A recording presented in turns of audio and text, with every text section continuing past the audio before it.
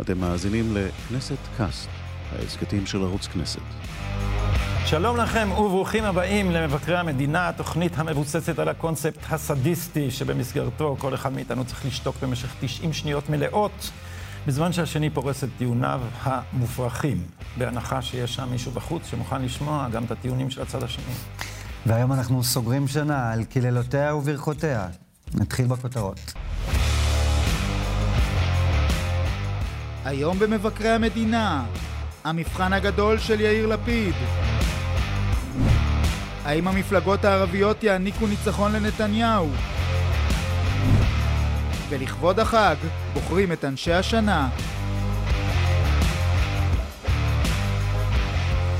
אז גדי, אני בטוח שאתה מצטרף אליי בברכה לראש ממשלתנו, ראש ממשלת ישראל, הוא כבר בארצות הברית, לקראת הכינוס השנתי, חגיגי של האו"ם. אני חייב להגיד שאני ממש חווה רגע של קורת רוח, ואני אגיד לך למה. זה ממש משב רוח מרענן לראות ראש ממשלה מגיע לאירוע הזה בלי אשתו הצמודה, בלי הילד בן ה-30 שלו, בלי מזוודות של כביסה שהאמריקאים צריכים לחבס בבלר האוס. איזושהי גיחה לנורמליות שאני לא יודע כמה זמן עוד נוכל לסבול אותה מרוב שהיא נראית כבר משונה. אבל אני חייב להגיד שזה... וואלה. הכל חוץ מתוכן. כל הפסד החיצוני ממש מושלם, אבל זה בזמן שאת הכביסה המלוכלכת באמת נאלץ לחבס מחוץ לבית, אבל בתוך ישראל. אחרי שתפסו את עמוד הבית של יש עתיד, עם קטע ברוסית שמסביר לסקטור הרוסי שלא כדאי להצביע לליכוד, כי זו מפלגה סקטוריאלית של ספרדים, ההונים, הברברים עליכם. אז מיד הם נאלצו לתקן, ובואו נראה את השקופית היפה שהכינו כדי להגיד שהם לא גזענים, שהיא, איך לומר, לפחות גזענית באותה מידה, שבו מראים את אמסלם בפורטרט הצ'חצ'ח הסטריאוטיפי וזה ככה, לעומת זאת שאצלנו יש מזרחים מתורבתים, הנה מרב שלנו, דבר לא פחות גזעני ממה שקודם. ואז אתה חושב לעצמך, רגע, בעצם, יש עתיד זה לא מפלגה שיכולה באמת לרדת מהמסר הגזעני, כי זה המסר. מה זה משרוקית? מה זה משרוקית הכלבים של לפיד? החאות האלה שלא ניתן להם לגנוב לנו את המדינה. גדי, מי הם החאות האלה? על איזה גזענות אתה מדבר? על אורנה ברביבאי, על מירב כהן, על מאיר כהן? זה פשוט האשמה מגוחכת. אני מדבר, תסתכל על השקופית. אני מבין אבל את הניסיון, מכיוון שהרי מה החשש בליכוד הוא שלאט לאט התרגלו פה לנורמליות. אני גם הבאתי שקופית, בדיוק משהו שפרסמתי. תראה משהו שפרסמתי בהארץ, עבר צנזורה צבאית, פרסום ראשון, תמונה ראשונה של כנף ציון. המטוס שעלה לנו 729 מיליון שקלים, מעלה אבק, מטוס בן 22, עם כל השיגיונות של חצר בלפור, הוא עכשיו באחסנה בנבטים. אני הצעתי להעביר אותו סמוך, לבסיס סמוך לחצרים, לעשות ממנו אנדרטה, אנדרטה לשחיתות, אנדרטה לטירוף. זה הרי סכום שהיה אפשר, חישבתי פעם, זה שווה ערך לעלות של פתיחת בית החולים הממשלתי החדש שמקימים באשדוד, או ל-16 בתי ספר יסודיים בפריפריה. אבל זה היה סדר העדיפויות, לשם אתה רוצה לחזור. כן, אני הייתי רוצה שאחרי שהשקיעו כל כך הרבה במטוס הזה, אולי ישתמשו בו במקום לעשות תעמולה על ידי זה שעכשיו משלמים לחברות תעופה אחרות כדי שיטיסו את הפמליה, מבזבזים כסף בשביל לעשות שואו על השחיתות שטוענים שהייתה אצל נתניהו. אבל אני רוצה לאחז במילה שאמרת נורמליות. החזרה לנורמליות זה גם השרוקית כלבים הרי. זה גם אותו, הרי הוא אמר, אנחנו ממשלה של האנשים הנורמליים שבאו מהמקום הנכון. זה בדיוק התחושה של בעלי הבית. השמאל עדיין זה האליטה האשכנזית שלא סולחת למזרחים, שבמקום לשבת בשקט אחרי שהבאנו אותם לכאן ועשינו להם טובה, או כמו שאמר אמיר השכל לשוטרת האתיופית, אני הבאתי את ההורים שלך לכאן. אני הבאתי את ההורים שלך לכאן. אני מבין שהקמפיין הגיע לשלב העדתי, ביום האחרון יהיה השלב של הערבים. אני רוצה להגיד לך דבר אחד. למה אתה אומר משרוקית כלבים? אנחנו כלבים שצריכים לקרוא לנו? אני מאוד אוהב כלבים, אבל... אני לא יודע אם אתה מכיר את הביטוי משרוקית כלבים. משרוקית כלבים זה משהו שכלבים שומעים ובני אדם לא. אז משרוקית כלבים זה ביטוי שמשמש להגיד, אנחנו משדרים את המסר הגזעני, אבל הוא כאילו עובר מתחת לרדאר. אנחנו לא אומרים צ'חצ'חים יותר, אנחנו אומרים ביביסטים. אנחנו מתכוונים לאלה עם המנגלים. כמו שכתב יוסי ורטר בעיתונך. כמו שכתב יוסי ורטר. אתה לא בעיני מנגל, אתה בקושי בא משקפיים. אתה רץ לפוליטיקה של הייצוג, ואני לא שם, אני לא בפוליטיקה של הייצוג, אני מדבר על גזענות ממשית. כשיוסי ורטר כותב בעיתונך שהמפלגה שהקים גדעון סער, תקווה חדשה, היא תהיה ליכוד נקי, בלי תופעות, הוא אמר, כמו אמסלם, רגב, אוחנה וביטן. תשמע, זה מסלים היום. יש משהו משותף לשמות האלה. אנחנו הולכים להסלמה היום. מצוין. בוא נתקדם. חיכיתי לזה.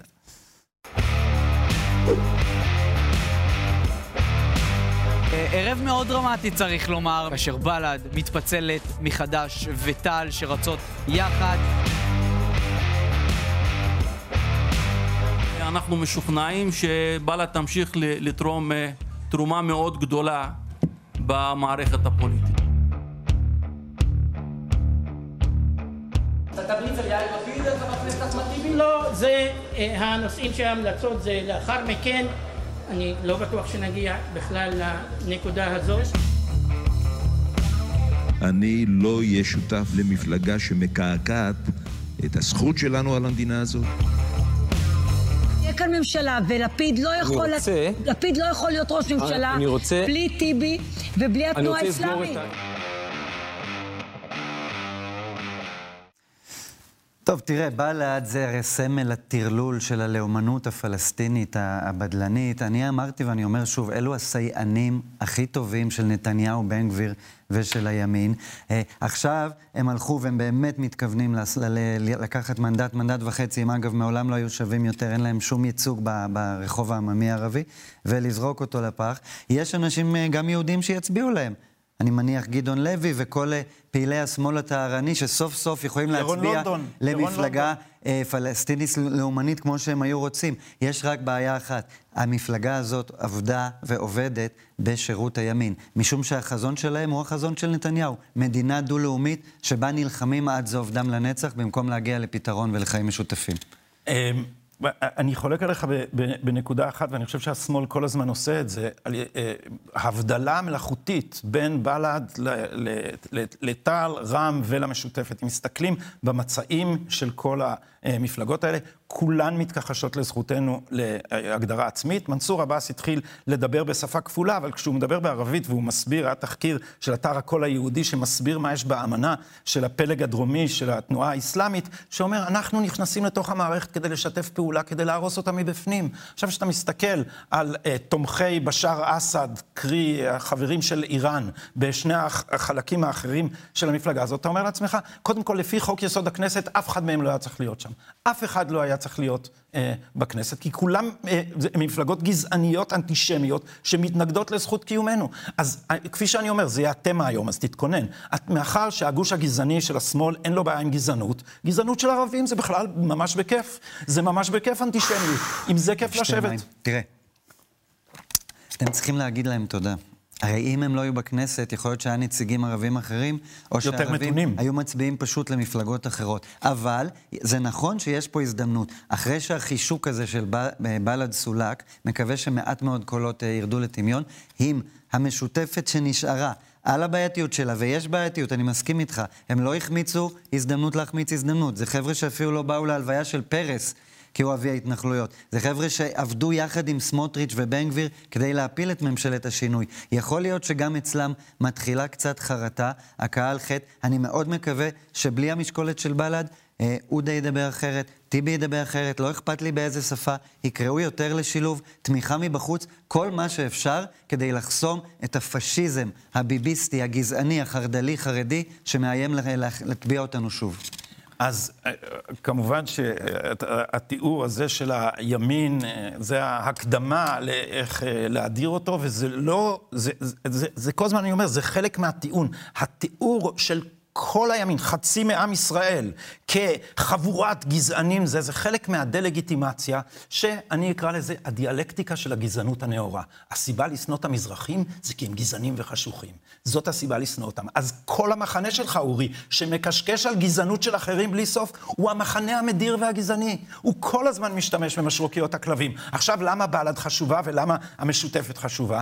כי עכשיו זה ברור לחלוטין שאין לכם ממשלה בלי אנשים שחפצים חפצים בחורבנה של מדינת ישראל. כבר בגרסה הקודמת, ממשלת היופי והנורמליות שלכם שפכה דלי של 53 מיליארד שקל על אלמנטים קיצוניים, שבמקום לשלב את הערבים בחברה הישראלית, יאפשרו לסניף המקומי של האחים המוסלמים לעשות מה שהם עושים בכל מקום, להסית אותם נגד המערב, נגד הציונות, לשפוך עליהם תעמולה אנטישמית. תשמע, אתה אדם אינטליגנט, אתה בא הנה מוכן עם רשימות ותחקירים, אבל זה נראה היום שבאת עם דף מסרים. האם הקמפיין עבר רשמית לזה שממשלת השינוי היא ממשלה גזענית? הלוואי שהוא היה עושה את זה. שלחו לכם את זה? הקמפיין ממשיך להגיד... מאיפה זה הגיע פתאום? מהמציאות. הקמפיין ממשיך להגיד שיאיר לפיד יושב עם הערבים, ואני כבר איבדתי דעתי בפומבי בטוויטר, אמרתי, איזה מין מסר מגוחך זה, הוא כבר ישב עם הערבים. אנחנו כבר יודעים, למה אתם אומרים לנו את המובן מאליו? תתחילו להגיד את הדברים החשובים. אז ביקשת מסרים אחרים? אז חלק מהדברים... אז הצעתי, אני עושה אותה בפומבי בטוויטר, הצעתי, נתניהו זה בן אדם שיש לו... משנה כלכלית, משנה מדינית, בו אתה עומד מול חרגול, אתה עומד מול יאיר לפיד, שיש לו רק קלישאות, הוא לא יודע על מה הוא מדבר בשום דבר. אז למה הליכוד לא עושה סרטונים שבהם נתניהו מסביר לציבור מה הוא הולך לעשות בכל סוגיה חשובה? אתה חושב שמישהו בציבור יודע שיאיר לפיד ויתר על הגבול הימי שלנו עם החיזבאללה? אף אחד לא יודע, כי כל הקמפיינים עוסקים בשטויות. א', הוא לא עושה כלום, אז איזה סרטון אפשר לעשות? לא עשה, לא עושה ולא יעשה, כמו שאמרו במציצים. וב', אתה יודע מה התוכנית האמיתית? יש לי תלמיד במבואות עירון. בקצרה, כן, כי... כן, צריכים להתקדם. אז תזכיר לי אחר כך על משהו מאוד מעניין שקרה היום בפאנל בחירות במבואות עירון, בואכה ואדי ערה. אני אשמח, בואו נתקדם.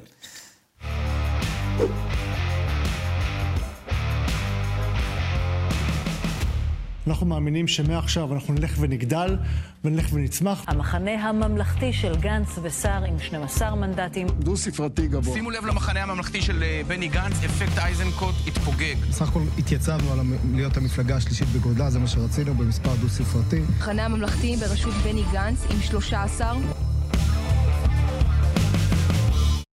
אז האם המחנה הממלכתי מתרומם?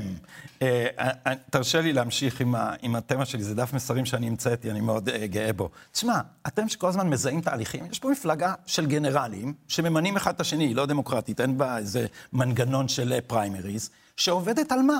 גנרל תחול עיניים, ושכל מה שיש לו בונוס שהוא גבוה, הוא אדם שלא היה צריך להגיע לרמטכ"לות, אחד שיתקדם בעיקר כי הוא שתק, שלא יכול לדבר 2 מילים בלי טלפרומפטר, עכשיו תסתכל איך נראית התעמולה שלהם, תגיד לי, זה דף מסרים, או שאני פשוט לא רואה טוב. מראה את שלמה קרעי, מראה עם פוטושופ, עכשיו מראים גנץ תחול העיניים, הנה המזרחי הרע, תגיד, אתה יודע, בשום מדינה תרבותית, אורי, בשום מדינה תרבותית, הדבר הזה לא היה עובר, זה ממש מפלגת העליונות הלבנה, אתם השתגעתם? עושים פה תעמולה מטורפת, מטורפת, אתה יודע מה היה קורה במדינה אירופית אם היו מציגים דבר כזה? היו מציגים דבר כזה, מפלגה כזאת לא הייתה יכולה לגשת לבחירות הבאות. זה גזענות בפנים. מה זה קשור לדתיות? קרעי הוא דוקטור. הבעיה שהוא מדבר בגימטריה וממציא שירי הלל בגימטריה. סליחה? לבוס הגדול, אדון הגדול לנתניהו. הנה, בבקשה, זה מה שאתם עושים. הבן אדם יש לו דוקטורט. הבן אדם יש לו דוקטורט מחקרי. אז למה הוא עומד? ומה דוקטורט? אז למה מראים אותו עם מדליה מזהב ככה? תשמע, אתה ראית את האסתטיקה של דר שטירמר? אתה יודע איך זה נראה? וליד זה גנץ, שמה יש לו? מה יש לו גנץ? מי שיודע למה יש לו עיניים כחולות? אני רוצה לענות משהו על הגנרלים. אני לא חסיד גדול כידוע של גנץ, אבל אם כבר הזכרת, אייזנקוט הוא לא הלחם מרוקאי, גדל באילת, לא תחול עיניים ולא כלום. אתה שוב חוזר לייצוג, על הפוליטיקה של הייצוג, ואני אומר לך שזה בדימויים, לא בייצוגים. תנו לו צהוב. אני חושב שהמהלך של אייזנקוט הוא תימהוני.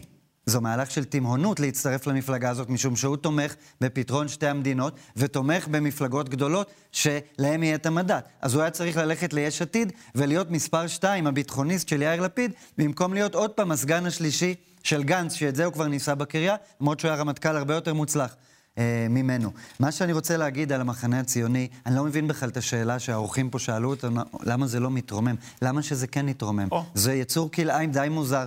גדעון סער בקושי עבר את אחוז החסימה, חבר לגנץ, מושך שם שוב בחוטים יחד עם אלקין, כיסו אותו עם הרכב הרשימה כרגיל, ועכשיו מריצים איזה קמפיין לא ברור, שאני חושב שיגמר בזחילה לזרועות ממשלת נתניהו, בשם האחדות והיציבות ונגד הקיצוניות. אתם קודם הייתם רק בעד האחדות. קודם רק... אדום או שנגמר הזמן? לא, אני חושב שעוד נגמר לי. אני מת פעם אחת לקבל אדום, כאילו בוא נראה שזה עובד. אתה תקבל היום, כי אתה באת עם הדף ואתה לא מדבר לעניין. בשביל זה אנחנו פה מתקדמים, מה קורה? איך אתה עם אחדות עם המחנה הממלכתי? הם הרי ירוצו להיות עם נתניהו, אז אתה כבר תאהב את גנץ, נכון? אני מאוד נגד זה, מפני שמוכרחים לעשות שינוי במובן הפשוט של להחזיר את יחסי הרשויות בישראל למצב נורמלי. אין שום מדינה בעולם שבה בית המשפט הוא רשות שאין מולה שום בלם ושום איזון, אין שום גבול לסמכותה והיא מתערבת בכל דבר. יש יועץ משפטי לממשלה, פרופסור שלמה אבינרי, לא בדיוק איש ימין, כפי שאתה יודע, כתב, בשום מדינה דמוקרטית אין אדם שמרכז אצלו כל כך הרבה סמכויות, כמו היועץ המשפטי לממשלה הישראלית. איזה מזל, saved by the bell, אמרו לנו שצריך להתקדם. יושב על הגדר, רגל פה רגל שם, יושב על הגדר, בסדר עם כולם. אנחנו נמצאים בתקופה של בחירות חדשות. בכל הכיוונים, ותמיד... בחירות חמישיות בתקופה כל כך קצרה, הן מאוד לא בריאות למדינה. יושב על הגדר, תראה, עד כה הרצוג לא היה נשיא פוליטי, והוא לא אמור להיות. הוא דמות ייצוגית. חטאו היחיד בתחום הזה, ועל זה אני מאוד כועס, זה שהוא פתח את המשכן לחבר'ה של עמותת הרם, שמקדמים את עלילת הדם על חטיפת ילדי תימן, הכניס אותם ללב הממסד, אבל זה אקט בשוליים. השאלה הגדולה היא, מה יהיה עכשיו אחרי הבחירות? צריך להזכיר דבר אחד מאוד מוזר קרה בישראל, כשהרצוג התמודד בעצם מטעם מחנה השינוי לנשיאות. נתניהו ומחנה נתניהו לא הריצו מולו מועמד אמיתי, הריצו מולו מועמדת קש, את מרים פרץ כדי לצאת ידי חובה, אבל לא באמת הריצו מולו מועמד. זה העלה הרבה שאלות, אני יודע שאתה מאוהב פה בתיאוריות קונספירציה, אבל אם גם לי מותר להכניס אחת לאולפן, זה היה מאוד משונה למה נתניהו ויתר ככה בלי קרב על הנשיאות, וההשערות הם שתיים. א', באמת כדי לכפות ממשלה בראשותו או איתו, ואנחנו יודעים שהשבוע הרצוג כבר צוטט, הוא הכחיש את זה, אבל כנראה דיבר עם חברי כנסת חרדים שהוא מתכוון להפשיל שרבולים ולדאוג לממשלה רחבה ויציבה. כלומר, ממשלה עם הנאשם בפלילים. הפעם השנייה זה אם יהיה צורך בחנינה, אבל כפי שאמרתי, לא יהיה צורך משום שהמשפט הזה יימשך לנצח.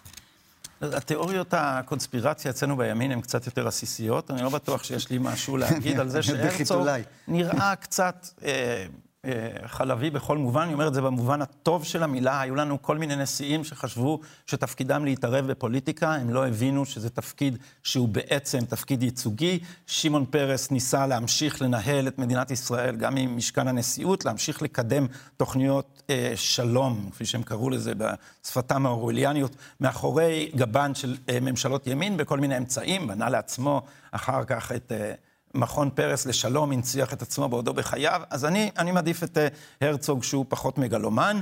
אם תהיה לו איזו הצעה ממלכתית מהסוג הזה, אגב, זה עדיף בעיניי בהרבה על רובי ריבלין, שזה נשיא שגדל בימין ואימץ לא סתם את השמאל, אלא את השמאל האנטי-ציוני. גם ריבלין לא בסדר. ריבלין מאוד לא בסדר. נאום השבטים של ריבלין, צהוב, צהוב. נאום השבטים, הנה יש צהוב גם לך, תראה. לא רק הימין הביביסטי הוא לא מנומס. על מה צהוב? ששתיתי מים. אל תדבר עם הידיים, תיזהר. שתיתי מים. אל תדבר עם הידיים, יגידו שאתה ימני. אז ריבלין נאם בעיניי את אחד הנאומים ההרסניים ביותר שהיו במשכן הנשיא, וזה נאום ארבעת השבטים. אגב, בין ארבעת השבטים האלה אין את המזרחים. זה עוד חלק מאותו דבר. גם ריבלין חלק מאותו דבר. אז הנאום הזה הוא נאום אנטי-ציוני, כיוון שהציונות מבוססת על יצירת זהות משותפת, שאתם עכשיו עוסקים בלהחריב אותה על ידי הליבוי השנאה, ולכן אני מתפתה לקרוא לכם מחנה השיסוי. ריבלין לא הזכיר, כי ריבלין לא גזען, והוא לא עשה את החלוקה הזאת. אני רוצה אבל להזכיר לך, לכבוד הנשיא הנוכחי, מר יצחק הרצוג, ולצופים, מה קרה בפעם הקודמת שנשיא הפשיל שרבולים, חרג מתפקידו ומהמנדט שלו, זה היה ריבלין, ועשה ככל יכולתו כדי לדחוק את בני גנץ לידי מעשה הכיוס של נתניהו, ולהקים איתו ממשלה רחבה ויציבה. בוא תזכר איתי רגע.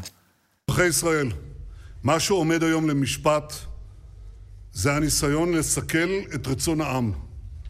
הניסיון להפיל אותי ואת מחנה הימין. זה ביום הקמת ממשלת נתניהו גנץ. בבוקר הייתה ישיבת ממשלה חגיגית. משם הוא רץ לבית המשפט, אחד האירועים המחפירים בתולדות הדמוקרטיה הישראלית. זה הקפיטול, זה עלייה לקפיטול. הוא רץ לשם עם חבורת הסריסים והסייענים, עוטי המסכות, כמו באיזה סצנה מהסופרנוס, שעתיים אחרי שגנץ, תסלח לי על הביטוי, הפרייר, הקים לו ממשלה, רץ והראה בדיוק מה הוא חושב. זה בדיוק מה שיקרה אם יפלו עוד פעם במלכודת הזאת, ולכן אני מאוד כועס שהרצוג בכלל מתחיל להפשיל את קצה השרוול. אני אומר לו, אדוני הנשיא, זה לא תפקידך, זוז משם, אל תכפה עלינו אחדות, לא רוצים אחדות עם נאשם בפלילים, מסית ומטיח, לא עם סריסים במסכות שרצים אחריו לבית המשפט. כן, אבל מה אם הוא זכאי, אורי? יש פה טענה מאוד רצינית למר נתניהו, והטענה היא שמנסים להדיח אותו מהשלטון באמצעות פוטש משפטי וחקירות סלקטיביות. אני מזכיר לך, עכשיו אנחנו מגיעים לתיק 1000 ולעדותה המגוחכת של הדס קליין שעכשיו מתפוררת בבית המשפט. אני מזכיר לך, למה לפיד הוא עד נגד נתניהו ולא נחקר? הרי הוא שיקר שהוא לא טיפל בעניינו של מילצ'ן, שזה ניגוד עניינים מובהק, שיקר כשאמר שיש לו הסכם ניגוד עניינים, נתפס כשהוא שיקר, והוא לא נחקר באזהרה, כי הוא עד נגד נתניהו. אתם, האובססיה שלכם ללהפיל את נתניהו, בוודאי שהוא מתקומם נגד דבר כזה, וכפי שאמרתי לך כבר בתוכנית הזאת, אני אומר, טראמפ נתניהו, שיתחיל לדבר בצורה הרבה יותר בוטה על הדבר שקורה פה, שהוא, אתה יודע, ההיסטוריונים יכתבו בעוד 100 שנה, שהייתה פה הפיכה משטרית, כי זה מה שאנחנו רואים לנגד עינינו, באמצעות סחיטת עדים, סילוף עדויות. מה אתה מסתכל עליי בכזאת פליאה? לא היה סחיטת עדים ולא היה סילוף עדויות? אתה לא שמעת על מה עשו לניר חפץ? האם שמעת על מה... אתה יודע מה יאיר נתניהו עשה לניר חפץ? אתם זועקים את אלבונו של ניר חפץ? מה? עד לאן תגיעו עם בעזות המצח שלכם? אני רוצה רק להעיר את תשומת לבך להבדל בין משטרת ישראל ליאיר נתניהו. יאיר נתניהו לא יכול לכלוא את ניר חפץ. ומניר חפץ, ואנחנו יודעים שמעדים אחרים, אמרו להם, תן גרסה, שמו אותו עם פשפשים, הביאו מולו את אותה אלמונית כדי להגיד לו, אנחנו נמוטט לך את המשפחה אם לא תיתן לנו גרסה. מה עשו לשאול אלוביץ'? לשאול אלוביץ', שאול אלוביץ' אמר, אני לא מוכן לשקר, אני מצטער. אבל יש הליך משפטי, אני חושב שהתיקים... יש פה דברים שהם לא חוקיים, היועץ המשפטי, רבק, אורי, עובדות. היועץ המשפטי לממשלה אמר שזה לא חוקי. לא אכפת לי מה אני אקבל זאת. אני חושב שתיקי נתניהו הם בטון יצוק, ואם הם יוחלשו זה על ידי שופטים שנראים לי מורתעים. אבל בוא אני אספר לך מה יקרה. אני יודע מה יקרה אם נתניהו יורשע. זה יצא היום, המרצה הזה יצא מעסק בפאנל בחירות במבואות עירון, בואכה והדייר, אתה יודע מה? לא, אתה יודע מה אמיר אוחנה אמר שם? מה? שאם נתניהו יורשע יחליפו את השופטים. זה הכל. מתקדמים. גזר סגול כבר יש, כבשה משובטת יש, מסעדה שלא מגישה אוכל כבר יש. עכשיו הזמן לדבר על הדבר המופרך הבא, ממשלה בלי 61 מנדטים. מהאנשים שהביאו לכם את כדור הארץ שטוח והנחיתה על הירח שמעולם לא קרתה, אז קבלו את הקונספירציה על סוף הדמוקרטיה. אני כל כך שמח שהכנתם את הפתיח הזה, אז אני עכשיו יכול להציג את תיאוריית הקונספירציה הבאה, ויש לי איזו אכזבה בשבילכם. אני לא חושב שמדובר בשום קונספירציה, כי מה שאני אצטט לכם זה מה שאומר המכון הישראלי לדמוקרטיה. המכון הישראלי לדמוקרטיה, יחד עם עוד ארגון שמאל בשם אורווליאני, שנקרא המרכז להעצמת האזרח, מקדמים תוכנית שהם קוראים לה ממשלת מיעוט. נשיא המכון לדמוקרטיה, יוחנן פלסנר, התראיין אצל נדב אייל בסוף השבוע בידיעות אחרונות, ואמר, אני מציע שנתרגל לזה שתהיה פה ממשלת מיעוט. והם מקדמים תוכנית שאלה הם פרטיה. לא רוב בכנסת, אלא ראש המפלגה הגדולה ביותר, הוא יהיה ראש ממשלה, הרוב בכנסת לא יוכל להפיל אותו. עכשיו, הדבר הזה הוא שיטה מומצאת, שביסודה יש דבר לא דמוקרטי, המיעוט ימשול בלי שהרוב יוכל להפיל אותו. יש שם איזה סעיף שאומר, ב-80 חברי כנסת אפשר יהיה להפיל את הממשלה. באיזה ראש של אנשי המחקר האלה, הדבר הזה נראה כסידור דמוקרטי. הולכים לעשות פה ממשלה שתוכל למשול ואי אפשר להפיל אותה, אגב גם לא על ידי הצבעה על התקציב. זאת התוכנית של המכון לדמוקרטיה, אי אפשר יהיה להפיל אותה.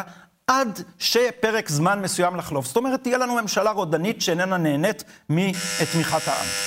אני כמעטתי את מצחי, כי כל מה שאמרת היה נשמע לי או שהוא לטובת נתניהו, כי הוא כרגע המפלגה הגדולה, זה הרי מפלגת העם, הליכוד שאתה מעריץ, או כל מיני ממשלות מיעוט, שלדעתי, א', זה חוקי ממשלת מיעוט, ואפילו נתניהו בשלב מסוים, היה פה ראש ממשלת מעבר אינסופית, אז לא הבנתי איך זה פועל לזכות השמאל, אבל אני רוצה להגיד משהו יותר כללי ברשותך. זה מדהים הסדרתיות. זה התחיל בלסמן את הערבים כלא לגיטימיים, אחר כך את השמאלנים, אחר כך את הגנרלים, את כל ראשי המוסד, השב"כ והצבא, כולם שמאלנים, תוקעי סכין בגב האומה, ועכשיו אני מבין שהגענו גם לחנונים וללפלפים מהמכון לדמוקרטיה איכות השלטון, האנשים האלה שבאמת מקדישים את חייהם בשביל לנסות איכשהו לגונן על הדמוקרטיה השברירית הזאת מפני מחריביה. אז אני מבין שגם אותם מסמנים עכשיו. מעניין אותי מה השלב הבא. מי עוד יעבור אצלכם על המוקד? במי עוד תגידו שהוא לא ציוני, לא ישראלי, לא יהודי? יש דרך להתקיים במדינה הזאת ובמרחב הציבורי, להציע הצעות, להציע רפורמות. אם אתה לא ביביסט, מותר להציע משהו שהוא לא רק לרשות משפחת נתניהו וסייניו. אני מוותר על 20 שניות, רוצה לתת אותם לך. מותר במדינה הזאת להחזיק עמדה אחרת ולחשוב שטובת ישראל היא לא תמיד טובת המשפחה הזאת מבלפור וקיסריה עם השמפניות והסיגרים? אז קודם כל, אני שמח שהתחלת בזה שאמרת שאולי הסידור הזה בכלל ישחק לידי נתניהו, שיהיה ראש המפלגה הגדולה. אז אני רוצה לומר לך שאתה יודע שאני ביביסט. אני לא, גם אם זה משחק לטובת נתניהו, אני לא מוכן לבטל את הדמוקרטיה. אני לא מוכן שתהיה איזושהי ממשלה ששולטת בלי הרוב. זה פשוט דבר לא ייתכן, מסמר שיער בדמוקרטיה, שהמיעוט יוכל להנציח את עצמו, והרוב לא יוכל להפיל אותו. זה סידור שצריך לדחות אותו. עכשיו, למה אתה אומר? אני לא אמרתי שהמכון לדמוקרטיה הוא לא לגיטימי. אמרתי שהוא לא דמוקרטי. אתה יודע, היחס של המכון הישראלי לדמוקרטיה הוא כמו היחס של מכון הסרטן בשיבא לסרטן.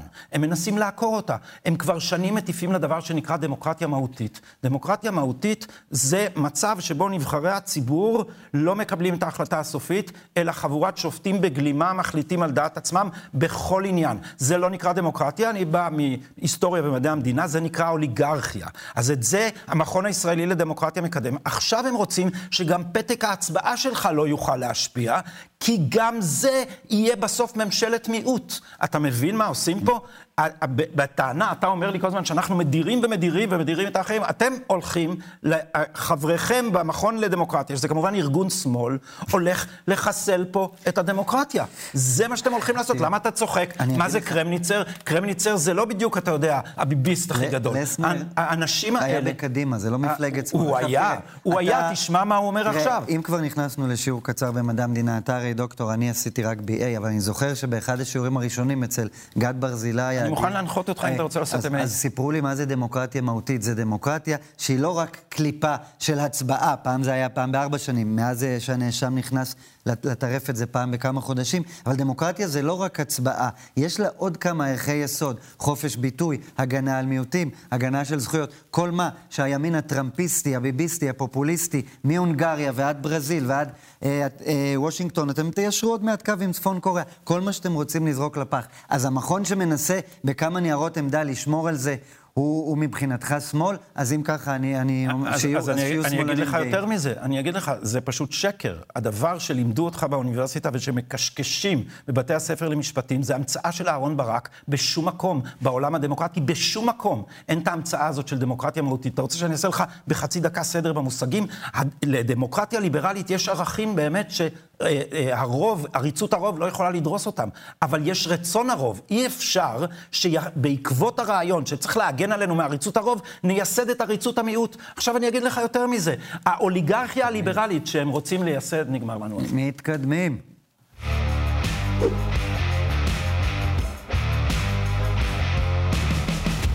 מתי נסגרו השריונים בליכוד? תלוי את מי אתם שואלים. מתי האירוע הזה נסגר? נסגר לפני שבועות ספורים. אחרי שהפילה את הממשלה אמרתי על עידית סילמן בצורה הכי ברורה. אני סולח לה. אז האם המהלך הזה לגיטימי, או שיש פה ריח רע?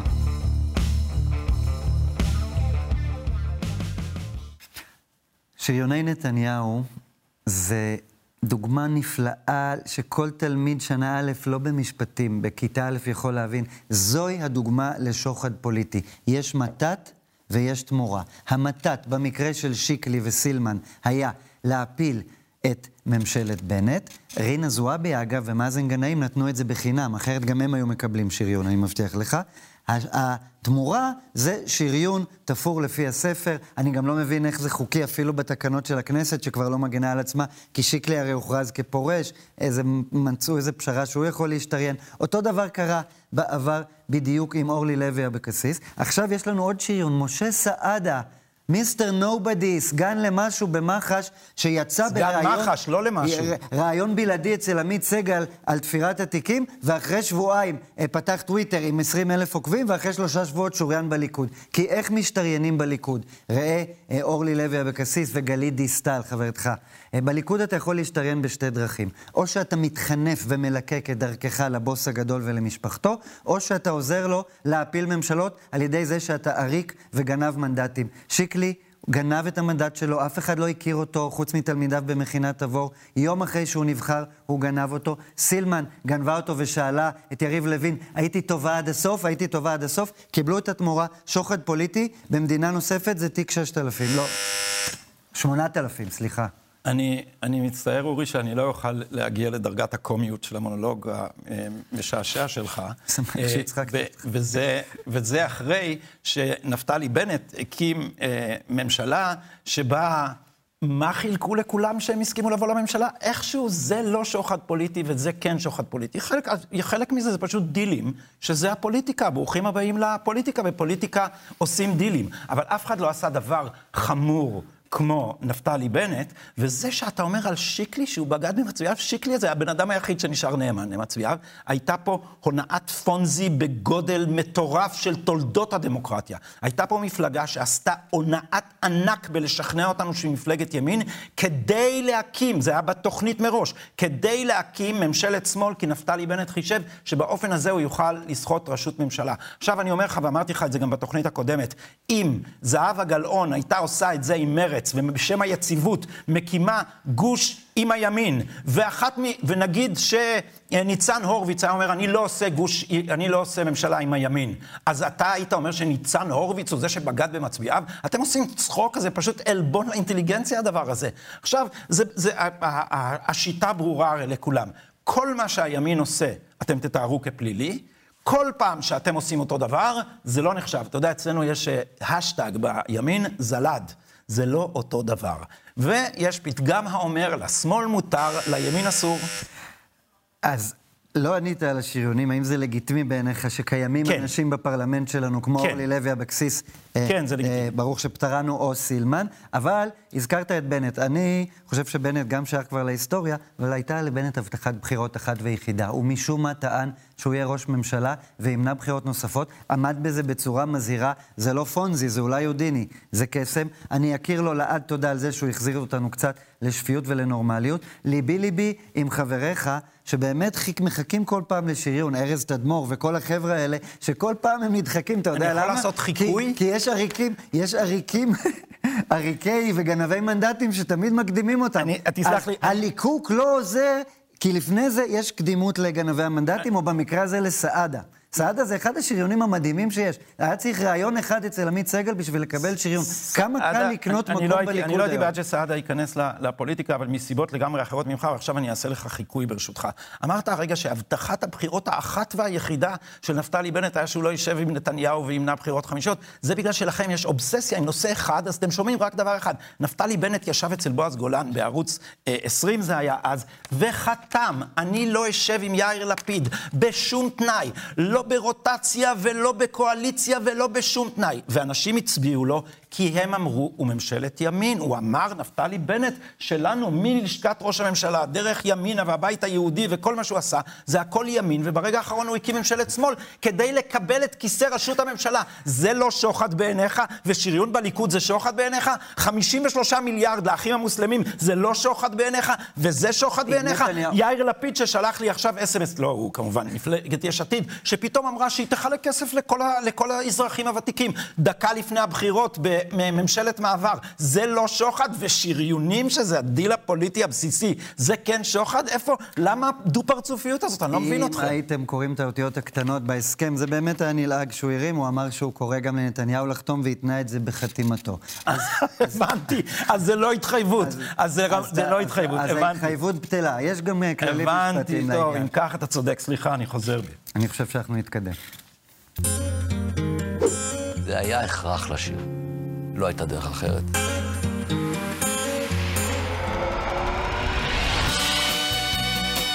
אדם לא סתם נהיה מספר אחד. אם תיקח לו את זה, כאילו תיקח לו את החיים.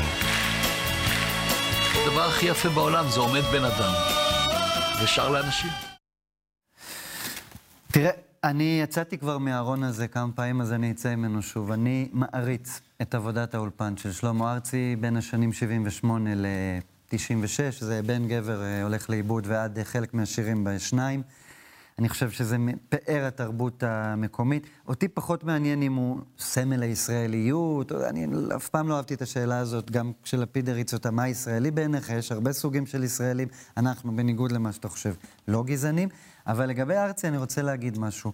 יש איזו נטייה להקם עליו במשך השנים את האף, דווקא במיליה שלי. אני חושב שהוא סובל פה מתופעת השלמה ארצי. זאת אומרת, שלמה ארצי, אומן האולפן, ובעבר גם ההופעות האדיר, נפל קצת קורבן לתדמית שהוא עצמו פיתח, שזה הטור בידיעות, שזה באמת הניסיון לדבר לכולם. כן הייתה לי ציפייה ממנו בזמן מחאת בלפור, כשיצאנו בהמוננו עם הבנדנות והדגלים לגשרים ולכיכרות. להפגנות השנאה המטורפות. להפגנות האהבה למדינה, שהוא ינקוט עמדה. הוא נקט בעבר עמדות פוליטיות בשיריו. עבד הממהר דיבר על האינתיפאדה הראשונה, היה לו עמדות אנטי-מלחמתיות מסוימות. קצת התאכזבתי בשנים האחרונות, מצד שני הוא כבר לא ילד. את הסדרה עוד לא ראיתי, אני מתכוון לשבת עם כוס יין טובה, זה 3 פרקים, אז אולי בקבוק, לעשות לעצמי בינג'. אני מאוד שמח בכלל על נושא הדוקו-מיוזיק שתופס תאוצה בארץ, ונורא לשלמה ארצי, מי אם לא הוא מגיע סדרה כזאת? אני לא יכול להתחרות איתך בענייני רוק, אף על פי שפעם זה היה חלום חיי, אתה יודע, אני רציתי להיות מוזיקאי כשהייתי עד גיל 18, רציתי להיות מתופף ולא שום דבר אחר, ובאמת עסקתי בזה באופן הכי קרוב למקצועי שאפשר. אתה יכול ללכת ללמוד בגיל מאוחר, כמו ציפי לבני. לא למדתי בגיל מאוחר בכלל, הייתי כבר עובד באולפנים, והייתי עובד בתזמורת של חלטורה של להקת מחול שעשתה הופעות לתיירים. אבל אני אגיד לך, מייסוריו של שמאלן שטרם התפכח. אני באתי ממיליה שבו לימדו אותנו לשנוא את שלמה ארצי, אבל אני הייתי מקשיב לשירים של שלמה ארצי, והם היו מרטיטים את ליבי. מה לעשות? אני לא יודע, אולי אני בחור סנטימנטלי, אבל הוא עושה דברים נורא יפים, ובעיניי זה גם נורא מוצא חן שהוא ישראלי, כיוון שאני נורא אוהב את ברוס ספרינגסטין שאומרים שהוא חיכה אותו, אני לא חושב שהוא חיכה אותו, אני חושב שהוא למד ממנו, ואני אוהב מאוד את היכולת שלו לספר סיפור. וקראתי את טורו הרושף של רוגל אלפר בהארץ, שזה מאוד, זה מה שקורה בשמאל הרי כל הזמן. כל גילוי של הלאומיות, ואני לא אומר את זה עליך דווקא, לדעתי אתה עוד שייך למחנה הציוני, או אתה לא יוצא מגבולו, אבל כל מה שלאומי נחשב פשיזם. אין שום הבדל. כל מה שדתי וכל מה שלאומי הוא רע. אז כמובן שבגלל ששלמה ארצי מייצג את הישראליות, אז רוגל אלפר כועס, ואחר כך הוא מוסיף אלבון, לדעתי, היום עוד יותר, והוא משווה אותו ליאיר לפיד. צריך לזכור, שלמה ארצי זה בן אדם עם תוכן. זה ממש מעליב להשוות אותו לבן אדם שכולו חיקוי, ועשה חיקוי מהרגע הראשון שהוא הגיע לעיתונות, עשה חיקוי של טור אישי, אחר כך עשה חיקוי של קריינות, עשה חיקוי של שחקנות, חיקוי של תסריטאות, חיקוי של פוליטיקאי, ועכשיו הוא נמצא בכיסא ראש הממשלה, ושם אי אפשר לעשות חיקוי, כי שם צריך להחליט. ולכן, כשאתה מתפעל מזה שהוא נוסע לאמריקה, אני אומר לך, האמריקאים אונסים את יאיר לפיד, הוא מוותר להם בכל דבר, תמורת פוזה. התחלת טוב, הסכמתי איתך לדקה. עכשיו צריך להתקדם. אני לא יכול שלא. אורי, אני לא יכול שלא. בראש השנה, פרחה שושנה, אצלי בגינה. בראש השנה, סירה לבנה, הגנה לה בחוף פתאום. לא היה קשה לי לבחור את איש השנה. איש השנה הוא בעיניי עורך דין בועז בן-צור, ואירוע השנה הוא בעיניי התמוטטות תיק 4000. אני לא יודע אם השופטים יהיה להם אומץ להודות באמת, הם כבר רמזו שכנראה כן ואישום השוחד אף. תראה, בועז בן-צור עשה דבר ענק.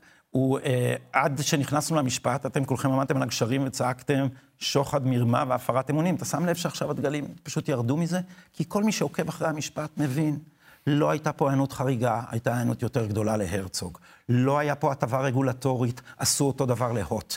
הפגישה שהייתה אמורה להיות פגישת ההנחיה, שבה פילבר הונחה על ידי נתניהו בתנועת יד וללא מילים, לעשות הטבה לחברות בבעלותו של אבלוביץ', הפגישה הזאת לא הייתה, הם בדקו את העיקונים, והיא פשוט לא התרחשה. אז העבודה היסודית לפרטי פרטים שעשו בועז בן-צור וצוותו, עשו שינוי לדעתי בהיסטוריה של ישראל. הייתה פה קנוניה שהיו כמעט הייתה עוברת, כי אתם, הרי למה לא יודעים את זה במחנה שלכם? מפני שאתם לא בודקים את הפרטים, הרי אתם סומכים על רביב דרוקר, על מוטי גילת, על אנשים שמושקעים בדבר הזה, וממשיכים להגן על דבר שאי אפשר להגן עליו. אבל אנחנו מקשיבים יום יום לאולפן של כנרת בראשי, אנחנו יודעים מה קורה שם.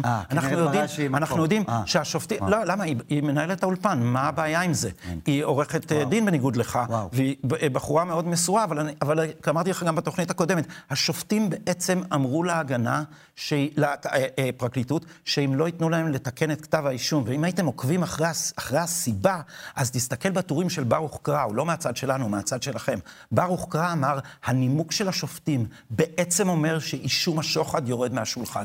עכשיו אתם, זה עניין זהותי אצלכם, אתם לא תצליחו להיגמל מסנאת נתניהו, למרות שהתברר שהיא לא מבוססת על שום דבר. תשמע, אתה בחרת לאיש השנה שלך, את בועז בן-צור, שייצג את עדת התביעה הדס קליין, יעץ למילצ'ן, ואז במצוות לארי אליסון, ההוא מהלוטוס הלבן בהוואי, נלקח מהייצוג הזה כדי לשרת את נתניהו. בשום מקום מתוקן זה בכלל לא היה עובר, לא היו מאפשרים לו. לשכת עורכי הדין הייתה צריכה לעמוד על רגליים אחוריות. אז למה היא לא נעמדה על הרגליים האחוריות? זה איש השנה שלך. כן. למה? כי היא לא מתפקדת מאז שאפי נווה החריב אותה, אבל אני רוצה להציג לך את איש השנה שלי. בבקשה. בוא, תיקח אוויר. נתניהו, נכון? נכון, נתניהו? איש השנה שלי הוא יאיר לפיד. ראש הממשלה הראשון של המרכז שמאל מאז אהוד ברק בסוף המילניום הקודם. האיש שכל כך הגיע לו להיות ראש ממשלה, בנה את זה באיטיות, ביסודיות, באחריות. כשהיה צריך, זז הצידה בשביל גנץ. כשלא הייתה ברירה, זז קצת בשביל בנט. אבל בסופו של דבר הגיע למשרה שהגיע לו. יאיר לפיד עשה דרך ארוכה מאוד בפוליטיקה הישראלית. אני גם עשיתי דרך מול יאיר לפיד. לקח לי זמן להקל ולהכיל אותו. אני חושב שהוא גם השתנה, התבגר, ואירוע השנה? הוא איש השנה שלי. אירוע השנה שלי הוא פחות משמח. וזה היציאה מהארון, הרמת הראש הסופית והגאה של הפשיזם היהודי. ליבוביץ' צדק. אם זה אימהות שמפגינות נגד כניסה של מטפלות ערביות למעון יום בנעמת, אם זה בן גביר והצופים שרוקדים סביבו, אם זה מפלגת נועם המטורללת, המפחידה, החרדלית, ההומופובית, שנתניהו מחבק ורץ לצקת מים על ידיו של האדמו"ר הרב טאוב. זהו, זה בחוץ, זה לא רק מחוץ הארון, זה גם מחובק. המחנה הביביסטי, החרדי והחרדלי, אימץ סופית את הכהניסטים והפשיסטים, וזה אירוע השנה, זה באמת משנה את ההיסטוריה הישראלית. יאיר לפיד פעם היה שק החבטות שלכם. יש סרטון מצחיק לאללה של בית מיכאל שצוחק על הבורות המדהימה של יצרן הקלישאות הזה. אתם הצבתם קבוצה ריקה על כיסא ראש הממשלה במקום שבו צריך לקבל החלטות. יש בלון אוויר חם ואתם מתגאים בזה. כי מה, אורי? כי אין לכם שום דבר אידיאולוגי לומר. בטח, זה האנשים הנורמליים שבאים מהמקום הנכון. הוא טוב, בטח, אוטודידקט. כל הזמן אתם עם התעודת בגרות שלכם. תקרא מאמרים שלו מהשנים האחרונות. הוא כותב רעיונות יפים מאוד של הישראליות, חלקם טיפה מרכזי מדי לטעמי. אני עדיין איכשהו בתור אחד נאחז על מקומי בשמאל הציוני.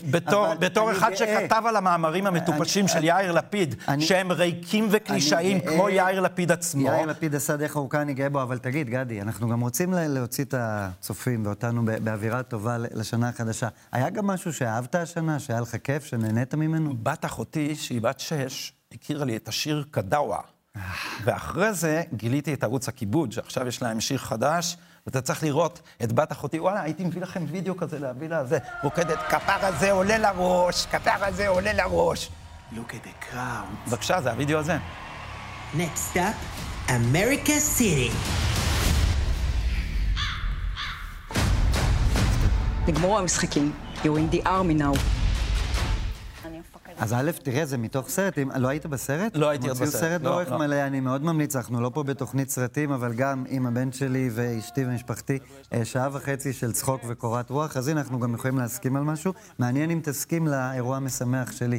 אני בסוף השבוע האחרון, אתה רואה שאני עדיין אמוציונלי, חגגתי עם קיבוץ הולדתי חפציבה 100 שנות התיישבות. 100 שנים על אדמת העמק שהייתה קרחת ומסולעת וקוצנית, חפציבה ובית אלפא, שאותם לפעמים אנחנו אהבנו פחות, אבל בחג כולם ביחד. הייתי שם, זה גם היה איזה נוסטלגיה גדולה, אהבה גדולה, וגם העלה בי הרבה מחשבות על הרוויזיה ההיסטורית המטורפת שהייתה פה.